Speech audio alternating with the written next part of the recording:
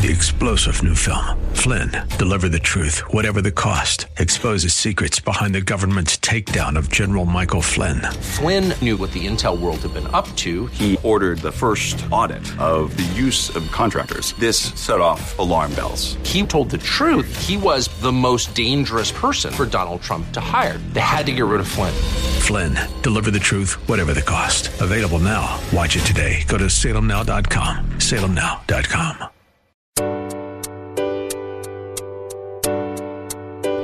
Welcome to Love Never Fails Radio. Love never fails. Inviting you to join in the fight for love. There are millions of people who are trapped in modern-day slavery. Take a stand to do something against this injustice. Join the fight against human trafficking. If you truly love, set the captives free. Each week, this program sheds light on the needs of vulnerable people in our community who are impacted by human trafficking, homelessness, addiction, and abuse, and celebrates the work of those who are meeting them right where they are and expressing to them that they are precious, valued, and loved. Our goal is to see this radio audience move to compassion demonstrated in acts of service, generosity, and gifts of time. Give up a chance. Give up your heart.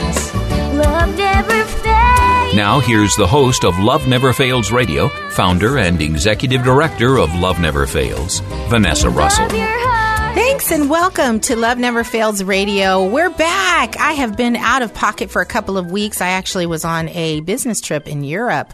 Flew to Amsterdam, Germany, Paris, and London. And I just had a blast of a time meeting with some of my Cisco customers, and also took my kids with me so that they can experience Europe. So that was quite a great time. Thanks to all of you for your prayers and for holding down the fort there at Love Never Fails, all the staff, as I was out and about in a different time schedule. So just want to give a shout out to all of you guys. And also just welcome back all of our listeners here with Love Never Fails Radio. We have an awesome guest today. She is someone who I've actually been aligning with some of her work over the last couple of years, but never had the opportunity to actually meet her. And so super excited to have Emily Kennedy, who is the founder of Marinus Analytics and a bit of a tech head, it looks like, who's using tech to fight against human trafficking. Welcome to the show, Emily. Thanks so much for having me. It's awesome to be here. Oh yeah. So so just a little bit about your bio. You outline here that you're passionate about how technologies like artificial intelligence can be used to solve social problems like human trafficking. And this is really something you've started to think about as a teenager.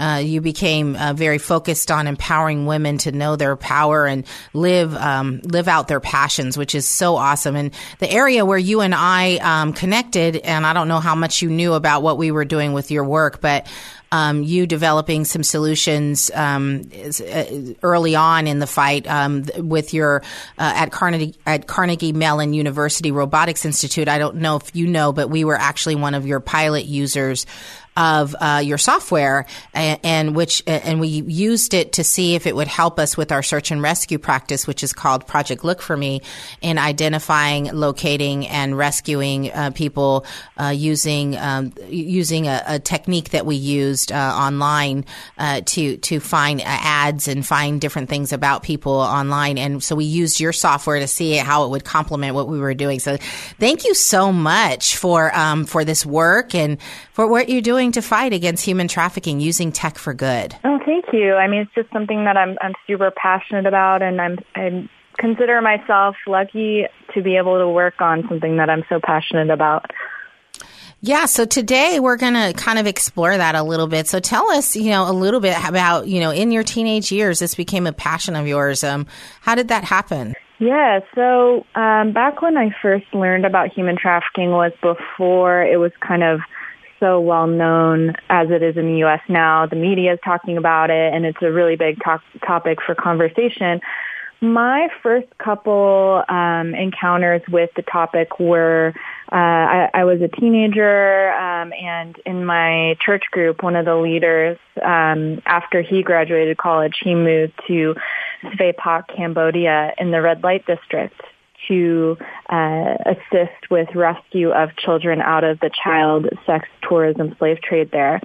And I grew up in a bubble. I grew up, pretty sheltered, pretty naive, and that was just the first indication for me of, wow, there's, terrible things happening in the world. And this was one example. And then I got the opportunity to travel through Eastern Europe at the age of 16, and not expecting to encounter anything related to this, but we were traveling through Eastern Europe, driving down from Hungary through Serbia and Macedonia, and we came across some smaller towns, and we saw some children who were on the street. They were begging on the street and trying to wash our car windows. And, that's pretty typical, nothing totally unusual about that, but they just seemed really desperate. I couldn't really put a finger on what it was exactly, but something just seemed off. And after we traveled through that area, I asked my friend who was traveling with us, who was from that area, was there something going on there? What was going on there?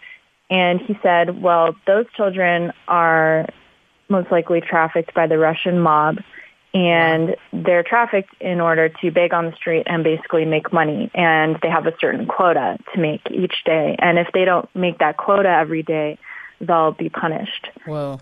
And, these were children half my age, up to, my teenage years. And I was just really hit hard with that reality of, coming from such a bubble, being really removed from a lot of what was going on in the world, and then seeing that firsthand really, really had an impact on me.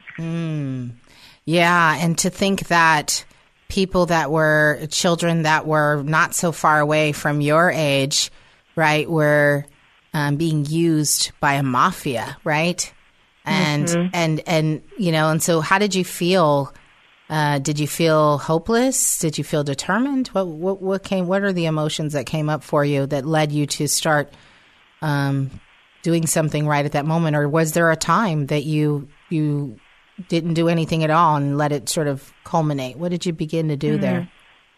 That's a great question. I would say back then, I don't think I really considered much that I could do anything. I didn't really even think of that. It was more of not even a conscious thing, but just it was such a horrific problem. It was really like the worst thing I could think of. And because of that, I think it just stuck with me. So at that time, it wasn't even an intentional thing, but just over the years, I kept like thinking about that and then kind of over the years, as I became an older teenager, learning little bits, and again, there wasn't that much research at the time, but just learning little bits of, wow, okay, this happens in the U.S. Here's other permutations of it. It's not just children being forced to beg on the street. There's, sex trafficking, there's labor trafficking, there's, women who are looking for asylum in the U.S. from other countries where they're being, abused or people are trying to kill them, just kind of a whole range of different things that I learned about. And so I guess the intentional part was just trying to learn more, because it was like this huge problem. And so I tried to pick up little pieces wherever I could learn. And it just turned out that by the time I got to college, there started to come out more studies. And, there's the book on sex trafficking by Siddharth Kara from Harvard, and just kind of learning really as much as I could, to the point where I felt like, okay, I want to do something about this. Yeah, so it just planted a seed, and then when you went into college, it sounds like there was a platform for you to really take advantage of or to start to apply all of this passion that had built up in you. Wow. And I think that's where, one of the things that I'm passionate about is really planting the seeds and then helping young people cultivate what they want to do. And I love that you got a chance to meet with Brianna, who is one of our board members, a survivor leader that is just, a young lady who, again, had this seed, a dream of being an entrepreneur planted and then went through this horrific experience of being trafficked and has found a way to bridge those two topics together. And it's, and now goes back to not two topics, but two experiences together. And now goes back into schools and, does prevention education with our Protect Collaborative and does public speaking and is in, out in a out-of-state girls program and restoring young ladies and teaching them about entrepreneurship and her popcorn business. And she's just amazing, right? And so, oh my gosh, yeah, she's so amazing. She's fantastic. Yeah, and so my passion is to not to just really to empower people like her and to find that way. And so it sounds like whoever. So we're going to take a break, but I would love to. I'd love to know who you went to on your trip with, and how much of an influence they had on what you saw. It sounds like they were giving you some insight and some guidance, and love to hear some more about that as well. Because as we equipped young people, it's important for those who are listening who have young people in their midst to be aware of how they can influence, their children, their nieces, their nephews, in their community. I have some observations, even myself, I'm coming back from this Europe trip, about how my kids, how I can do more to encourage them to be activists. So anyway, we will come back. So much to talk about, your AI, big data, the tech for good. Oh my goodness, so much to talk about, Emily. We'll come back right back. And thank you all for listening to Love Never Fails Radio. For more information on this program, visit loveneverfailsus.com. That's loveneverfailsus.com. We'll be right back with more right after these messages. Welcome back to Love Never Fails Radio, where you are invited to turn your compassion into action and love those in your midst.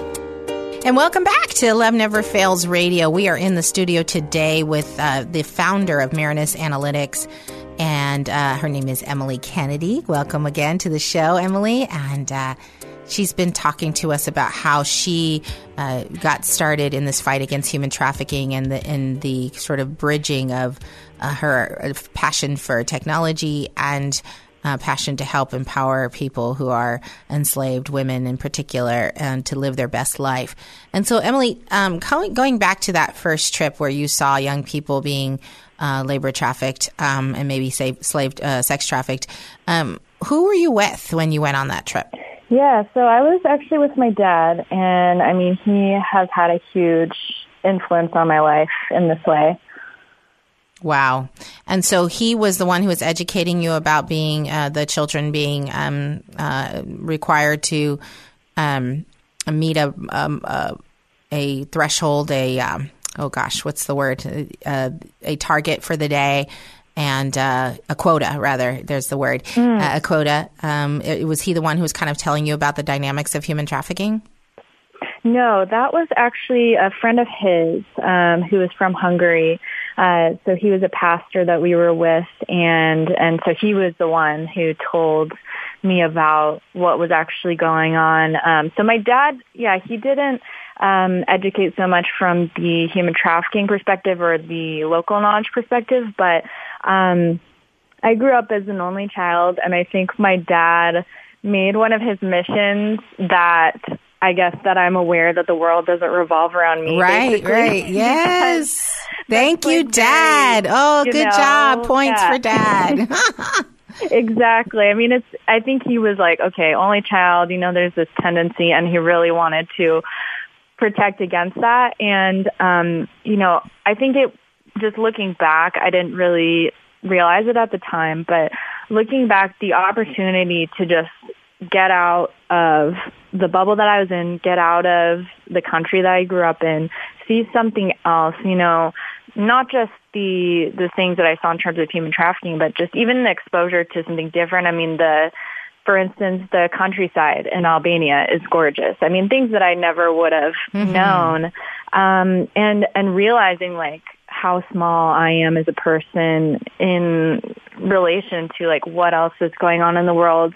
And kind of like getting outside of myself and seeing, you know, maybe the problems that I have in my day-to-day life aren't so big. And, you know, just little things like that, I think really, really changed kind of the trajectory of my life. And he always, like, I couldn't necessarily put a pinpoint on it, but since I can ever remember, my dad always kind of raised me from the perspective of, like, if you were given a lot of privilege or, you know, capabilities or things that you were just born with that you didn't earn, it's basically your responsibility and your duty to use those things to impact others, to make life better for other people. And, you know, I think it was a mix of like actions and words because, you know, kids they're not going to just look at what you say, they're going to look at what you do. So it wasn't just this like explicit teaching. I think it was just a whole mix of how he taught me and also how he raised me and how he kind of modeled that as well. Yeah. Oh my gosh. So your dad is my kind of guy for sure. You know, my kids, so I grew up very poor. I was in foster care as a baby and, you know, we were on welfare. We called it welfare at the time when growing up and just very poor. And so my kids don't have that experience at all. You know, I have a great job at Cisco and I'm a homeowner and we've moved and, you know, it's just into these nice houses and whatnot.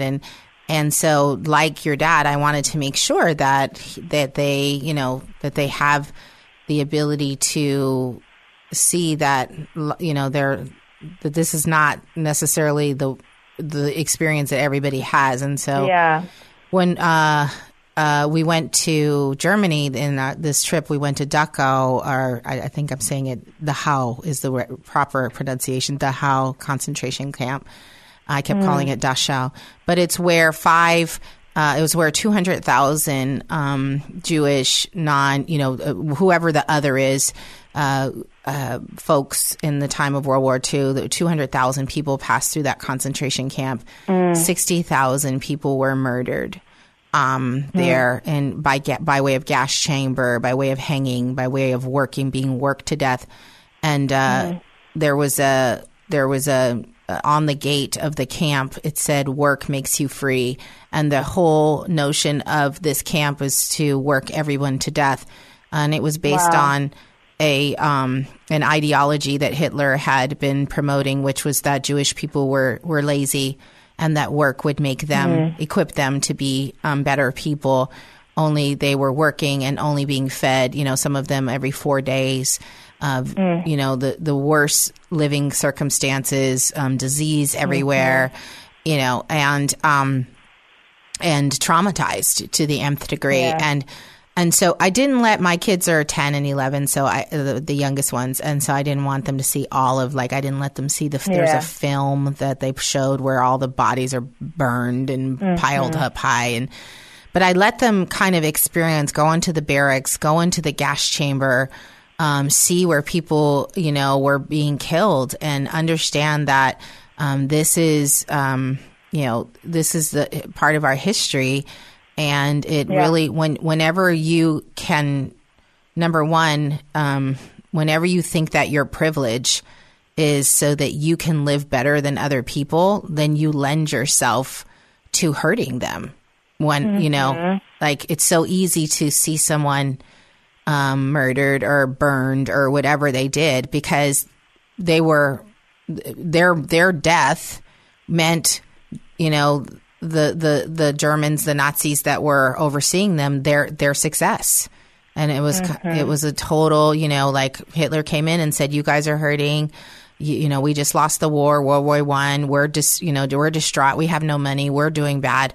So the way that we do it is we find a common enemy and kill everybody, you know, kill these people off in the name of false propaganda, so that and we'll become a rich nation, and they did. You know, they were rich for a time, But, it's like this is, for me, it was the fundamentals of human trafficking. It was the fundamentals of any form of exploitation or, harm to humanity. And so I think it's our responsibility as parents, as leaders in the community, to educate kids on sort of not just human trafficking, but what are the underlying issues that, our heart condition, our the way that we value people, the way that we stereotype people and justify mistreating them for our own gain, and don't, like you said, take our privilege,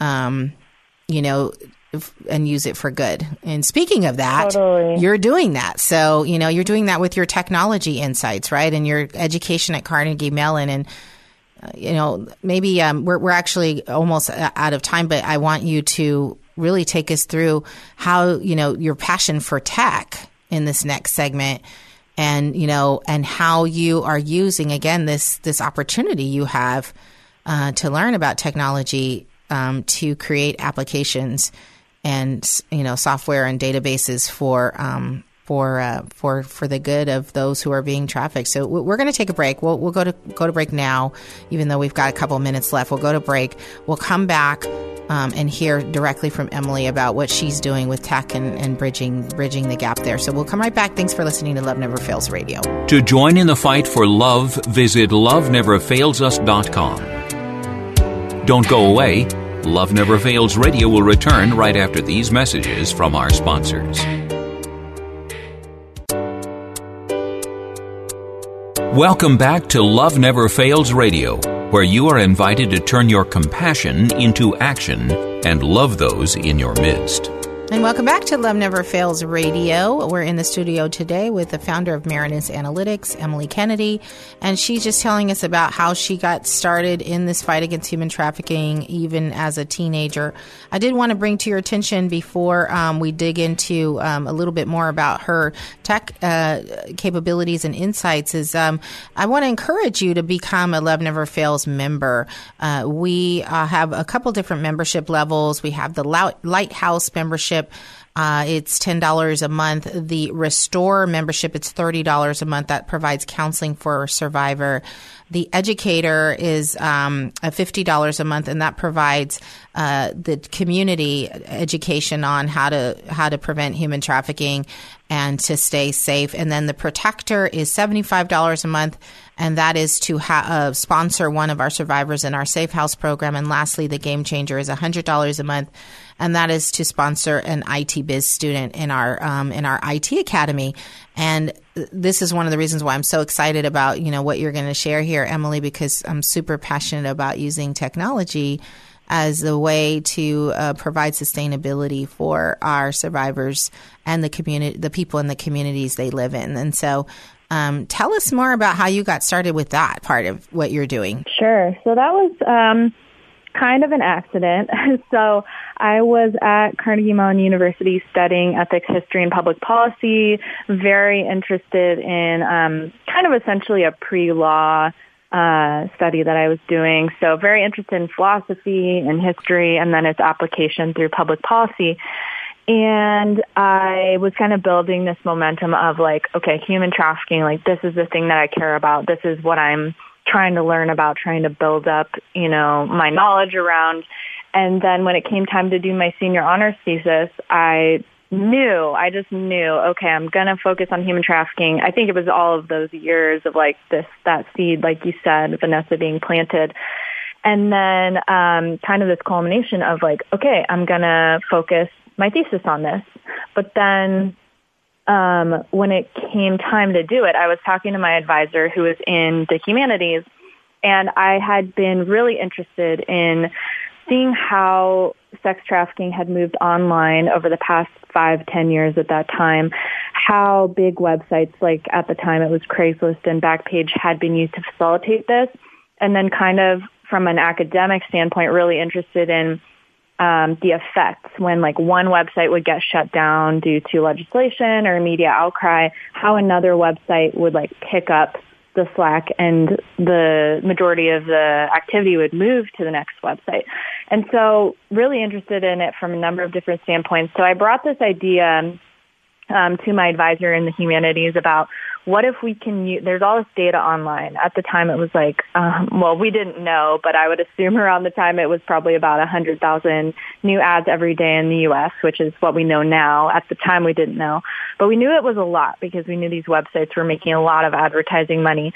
And so I went to my advisor and said, okay, we've got all this data. What if we could use it to track and find victims and track perpetrators and identify organized criminal networks? Because we're hearing all these, I had started to interview law enforcement at that point, hearing all these stories of like, okay, there's these trafficking routes in the U.S. and there's, these ways that the victims get transported, but there wasn't really any data to support that. So came to my advisor, said, okay, there's this data side. What if we use data to find victims? And he basically told me, you need to go find another advisor for that. I'll advise you on the the humanities side, but you need to find someone who can really give you the tech perspective. So he gave me a couple names, and I basically just went down the list and pitched the idea to each one. And there was one in particular who was a professor, still is a professor in the Robotics Institute at Carnegie Mellon, and he's the director of the Auton Lab, and his name is Dr. Artur Dabrowski. I emailed him with my kind of cold pitch, and I kid you not, I think it was like within 5 hours, he emailed me back. He said, hey, come in tomorrow, let's talk. Wow. I went into the office, I pitched the idea, and I learned that his lab was basically looking at and developing machine learning research solutions to problems like epidemic detection, food safety, nuclear threat detection. And he was really inspired by the idea of applying it to the human trafficking problem. Nice. And so he brought in, some really, really smart programmers. We started brainstorming. And I remember I left that meeting with this feeling of like, oh my gosh, like I found it. I'm in over my head. Yeah, like I'm totally in over my head, but this is like a good feeling, but it was kind of like at the top of the roller coaster kind of feeling, but it was good. I was like, okay, I'm on the right track here. Yeah. Oh man, sounds like you found like a little bit of your purpose there, huh? Nice. So you sat down with these developers and with him, and you guys pulled together a plan and then launched the app there at Carnegie Mellon. And again, we were one of the pilot users, and we actually found it to be quite good.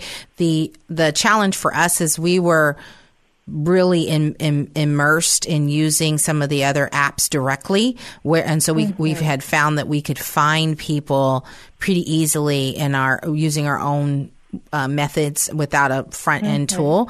But that's great.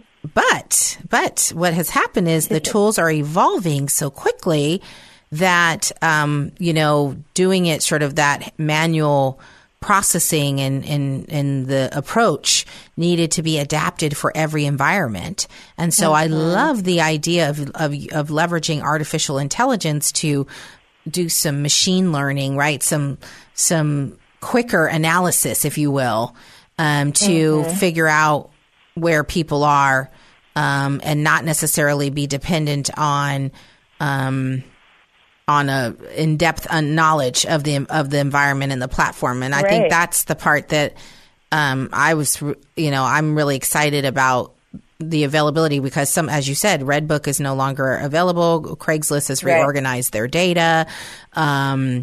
Backpage, they've reorganized their data, and it's being made. It's very difficult with some of the way that the pictures are being taken and the way the ads are created. It's made it a little bit more challenging. Have you guys sort of been evolving the tools, or like is Carnegie Mellon still doing the project even though you've formed Marinus Analytics, or how does that work together? Yeah, so it took a couple years to get Traffic Jam actually out. So that's what it was called, Traffic Jam. Yeah, I forgot what it was called. Okay. No, yeah. So the short timeline is basically that I released my thesis called Predictive Patterns of Sex Trafficking Online, which is still available online if you Google it. That came out in 2012. And then from there on, after I graduated, I continued working on it as a research analyst at the lab. Then in 2013, we deployed the first version of Traffic Jam, which was like now it's light years behind what we do now, but you got to start somewhere. And so, once we spun out of Carnegie Mellon, we still collaborate with them pretty closely on some research projects. We love working with them, and our company is based in Pittsburgh, so we work closely with them. Just one example was that we did a really cool study looking at the Super Bowl and 33 other events to see in the data what was actually the statistical impact of these events on the activity that was going on. So you can find that on NBC Universal if you just Google public events, Super Bowl, sex trafficking, something like that. You can find that, but just doing research studies like that to say, okay, we have the data. What is the data actually telling us? Because a lot of the approaches that have been taken to date have just been very based on anecdotal stories and personal observations, and those aren't bad, but it's always better if we can inform those also with data-driven insights. Absolutely. And is your background in tech, or is it more in analytics and kind of dealing with numbers and statistics, or both? Great question. So people often think that I am the programmer genius behind Traffic Jam. I am not.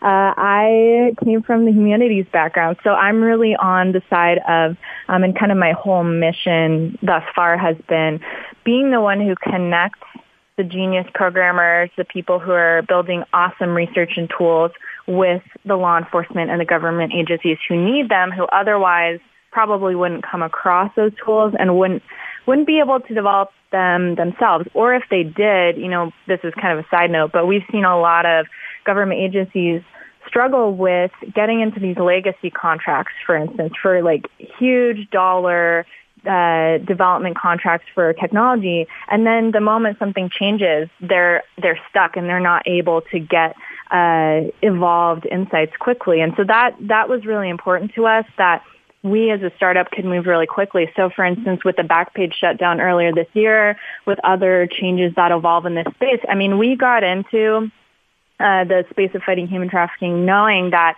it's a very evolving space. It changes quickly. And so basically we had the boxer's mentality of you have to be constantly pivoting, ready to adapt and change to what's needed. And so, for instance, with the Backpage shutdown, we were able to react really, really quickly, find where the new activity was moving, because we already knew that was going to happen. And so our ability to react quickly is hugely important for law enforcement, so that they don't have to be, doing what they might have to do in the past, like negotiating a new development contract. By the time they start the negotiations with their contractors, we've already started up a bunch of new crawlers, so that's the kind of light years change that we're looking to make for law enforcement. Absolutely. I think that's the piece that we're missing, with Project Look for Me, and one that I'd love to drill down with you on. We're going to take a break. And we'll come right back. I'd like to talk some more about what you're finding with so I'm looking at your NBCUniversal.com page. And so, maybe some of the trends that you guys have observed, and then we'll learn a little bit more about that. So we'll come right back. And thanks all for listening to Love Never Fails Radio. For more information on this program, visit loveneverfailsus.com. That's loveneverfailsus.com. We'll be right back with more right after these messages. Welcome back to Love Never Fails Radio, where you are invited to turn your compassion into action and love those in your midst. And welcome back to Love Never Fails Radio. Again, we're in studio today with Emily Kennedy, who is the founder of Marinus Analytics, and she is just sharing with us the way in which she's been used as a bridge between law enforcement and government agencies and the tech programmer community, and creating an offer that allows us to dynamically understand how people are being sold online, and the way in which human trafficking is leveraging technology to proceed, to continue. And so tell us about some of the things that you've learned and the observations that you've learned, and maybe, some of the things that you've been able to head off because of this amazing capability that you've developed. Yeah, absolutely. So I like to touch on a couple things. The first one I'll throw out there is just that when people hear about facial recognition, they hear about AI, they get nervous or they get scared of it. And certainly these are very powerful tools, just as, other developments that we've seen in the last couple hundred years were huge changes. This is a huge development. But I think there's a lot that's misunderstood. So, for instance, The Guardian put out an article in the last week about how the media gets artificial intelligence wrong. Highly recommend reading that. But what it basically covers is that in the media, it tends to get blown up in terms of the capabilities. And really, existing AI is not on the level of what most people think it is. It's very good, but it's not, on the level of what we see in the movies at this point. It's just nowhere near that. But, at the same time, it's important that we use these tools for good. So one of the kind of more recent developments that we released was our facial recognition tool, Face Search. We released that last year. And that is a tool so that detectives can come in with a photo of a victim. We've seen in one example that was actually in the San Francisco area, detectives had a photo of a 16-year-old girl who is believed to be sold online for sex.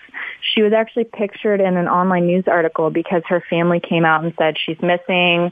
We think she might be in the online sex trade, and they had her photo posted on the article. And so these detectives were able to take that photo from the family, run it through Face Search, and immediately find where she was being advertised.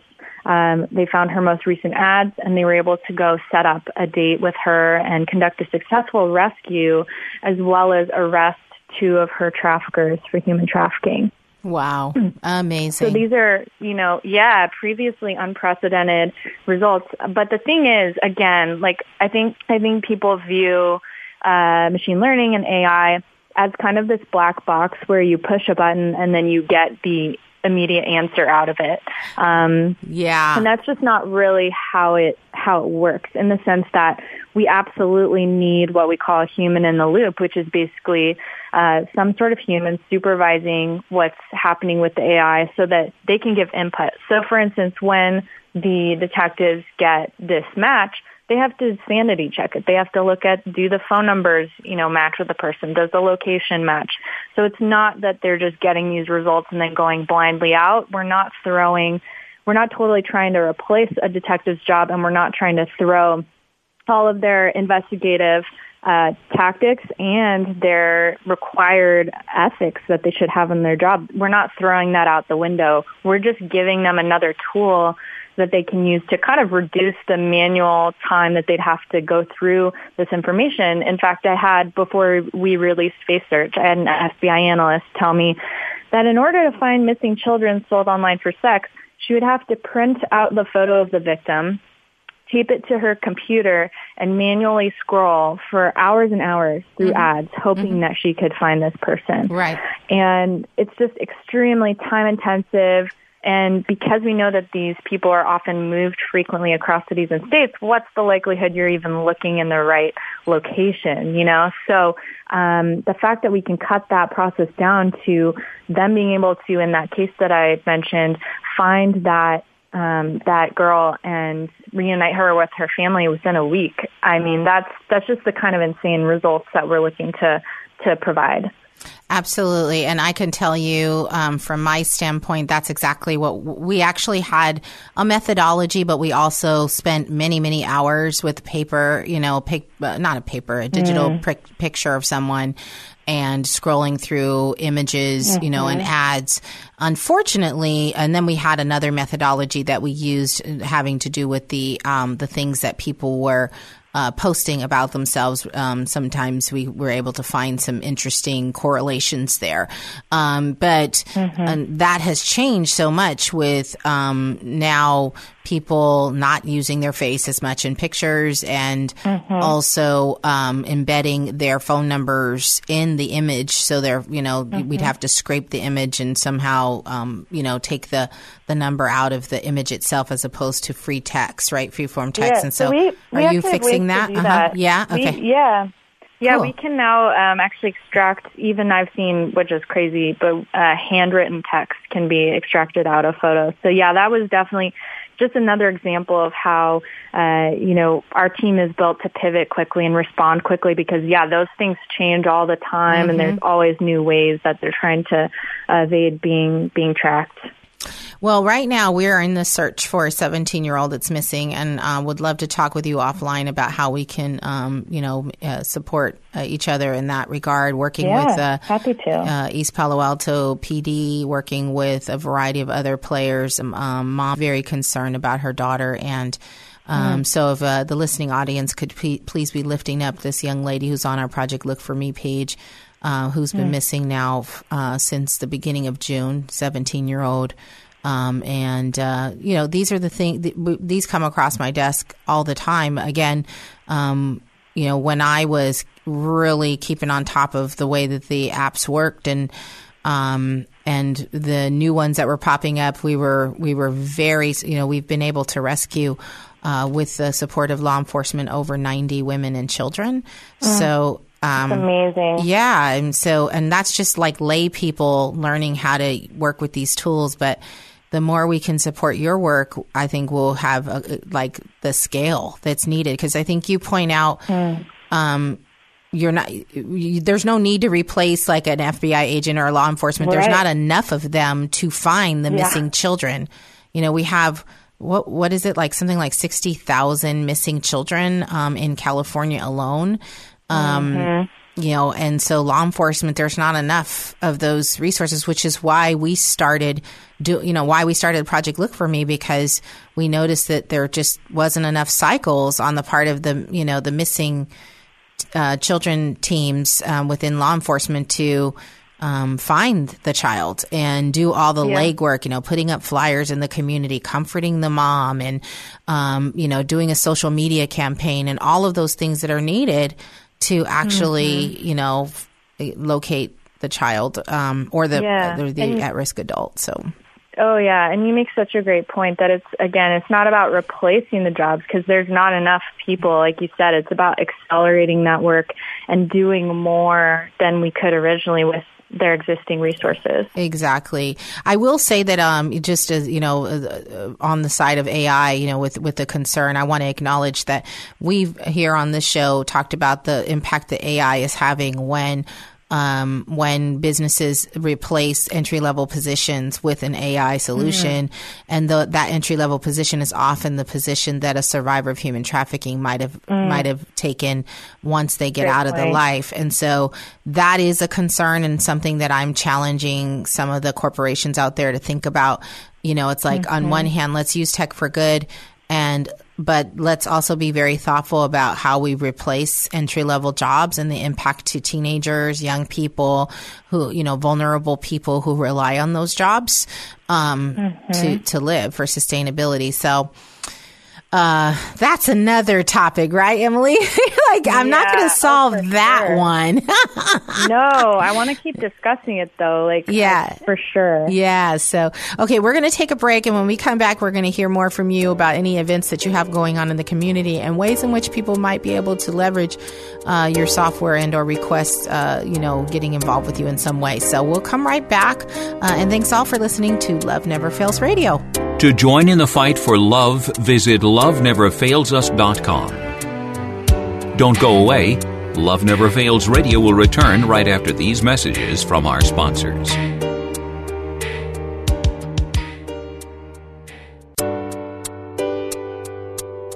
Welcome back to Love Never Fails Radio, where you are invited to turn your compassion into action and love those in your midst. And welcome back to Love Never Fails Radio. Thanks so much for listening in. We have been spending some great time with Emily Kennedy, the founder of Marinus Analytics, a tech firm that is bridging the gap between programmers, IT programmers, application developers, and the law enforcement community to create an application, a platform, facial recognition, searching tools that allow us to find survivors or victims at the time of human trafficking and bring them to a place of safety. Thank you so much for being with us today, Emily. How can people get more information about what you're doing? Absolutely. So our reach is pretty broad. So we serve local, state, and federal law enforcement across the United States and Canada, and now we're working in the UK, and we're also looking to branch out internationally otherwise.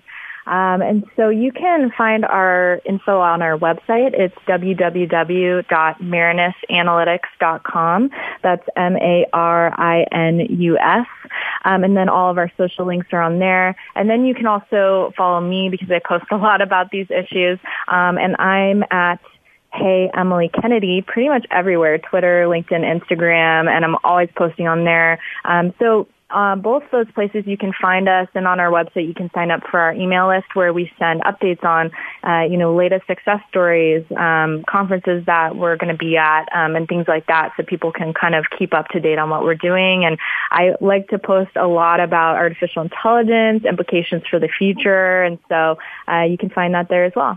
Awesome. Wonderful. Well, thank you again for being with us. I'm just going to go through some community events that we've got going on. We actually are participating in the Art for Justice Before Our Very Eyes exhibit and event. The Love Never Fails tour will be there. Our very own Yoshika McAllister will be singing, and Tiana Smith will be dancing. Super excited about that. That's in at the Santa Clara County Fair. Actually, I think it's at the San Mateo County Fair. Let me just clarify that. I'll come back to you here in a second. But, it's Santa Clara County Fair. And so super excited about that. And please do join us. And then, of course, and by the way, these events are all listed on our website, which is loveneverfailsus.com/events.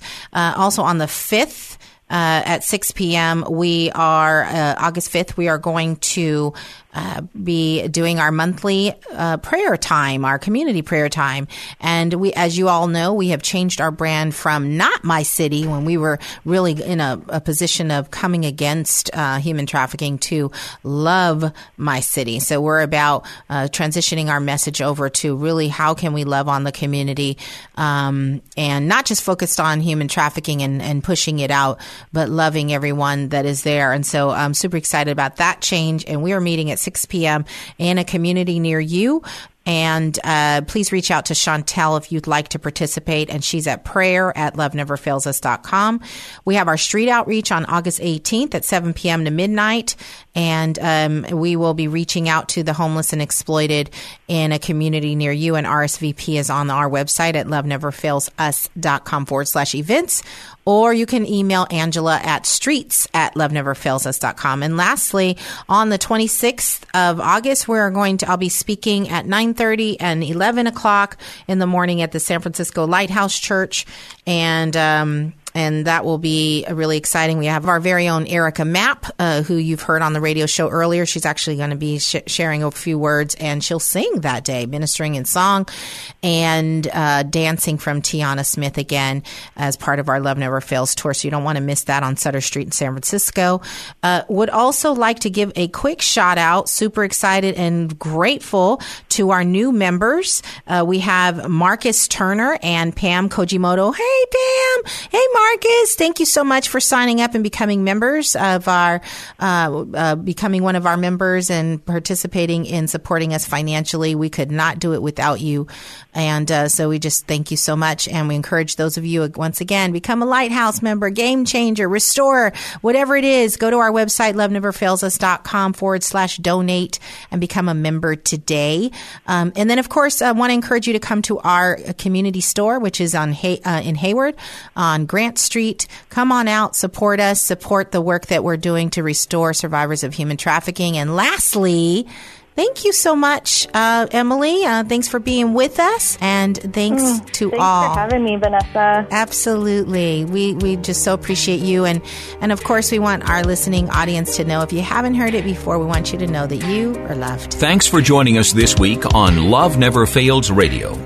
We trust that you've been inspired by these stories of hope and love, and that you'll accept our challenge to get involved by contacting us at loveneverfailsus.com, by liking and sharing our Facebook page, Facebook/Love Never Fails Radio, or by making a contribution directly to Love Never Fails.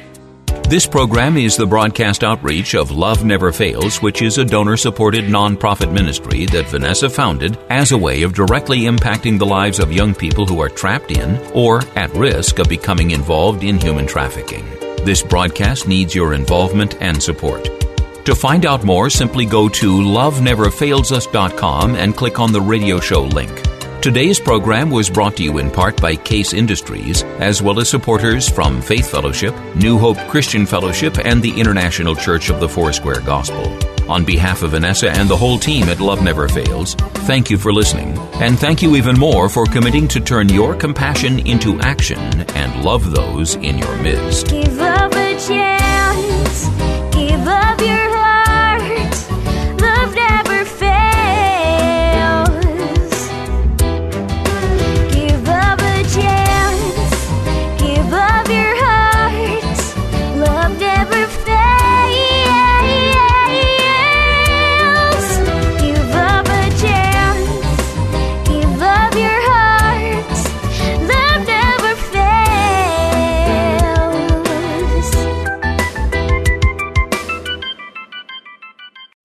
Three-star General Michael J. Flynn, head of the Pentagon Intelligence Agency, knew all the government's dirty secrets. He was one of the most respected generals in the military. Flynn knew what the intel world had been up to. He understood its funding. He ordered the first audit of the use of contractors. This set off alarm bells. The explosive new documentary, Flynn, Deliver the Truth, Whatever the Cost, uncovers the facts behind this scandal. Flynn told the truth. He was the most dangerous person for Donald Trump to hire. I find out the worst enemy that I'm going to face in my life is right here in America. They took my assessment and they wanted me to change it. And I was like, I'm not changing it. They had to get rid of Flynn. With in-depth interviews, archival footage, and never-before-seen personal records of the man behind the headlines. I just felt like I was drowning. Flynn, Deliver the Truth, Whatever the Cost. Available now. Watch it today. Go to salemnow.com. salemnow.com.